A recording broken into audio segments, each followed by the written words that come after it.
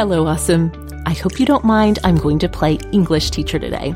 I really can't help myself because we're going to talk about hope, and I cannot think about hope without being reminded of Emily Dickinson's poem, Hope is the Thing with Feathers. Maybe you remember it from a long ago English class. The first stanza goes like this. Hope is the thing with feathers that perches in the soul and sings the tune without the words and never stops at all. She goes on to extend the metaphor by talking about how even when the winds of storms blow strong, the little bird sings through the gale.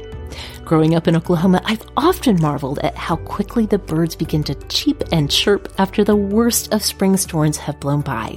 Hope is a precious resource these days. As headlines roll past us each morning, hope feels even more fragile than the tiniest bones of the sweetest of songbirds. And those same headlines serve to hush the songs of hope dwelling in the hearts and minds of those around us too. To be a messenger of hope to others, we have to connect to a place of hope within ourselves. Today's affirmation is, I am willing to hope. I am willing to hope. I am willing to hope. Take a moment to think, who are the people and what are the circumstances that are quieting the song of hope in your life right now?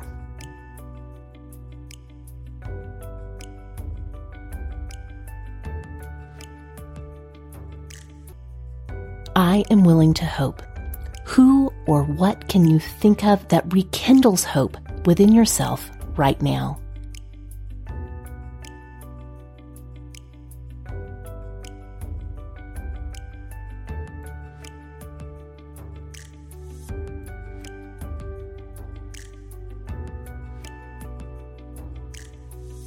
As you move through the world today, reflect on what gives you hope. And do so without apology or fear.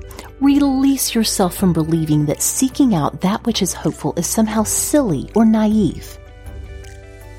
If you've ever seen a blue jay dive bomb the stray cat running through the yard, you know that birds often leave their perches with aggression and confidence.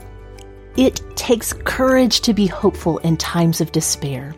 And as you march forward with the day ahead, listen to that persistent, cheerful song within, the one that you can hear best when you know you are willing to hope.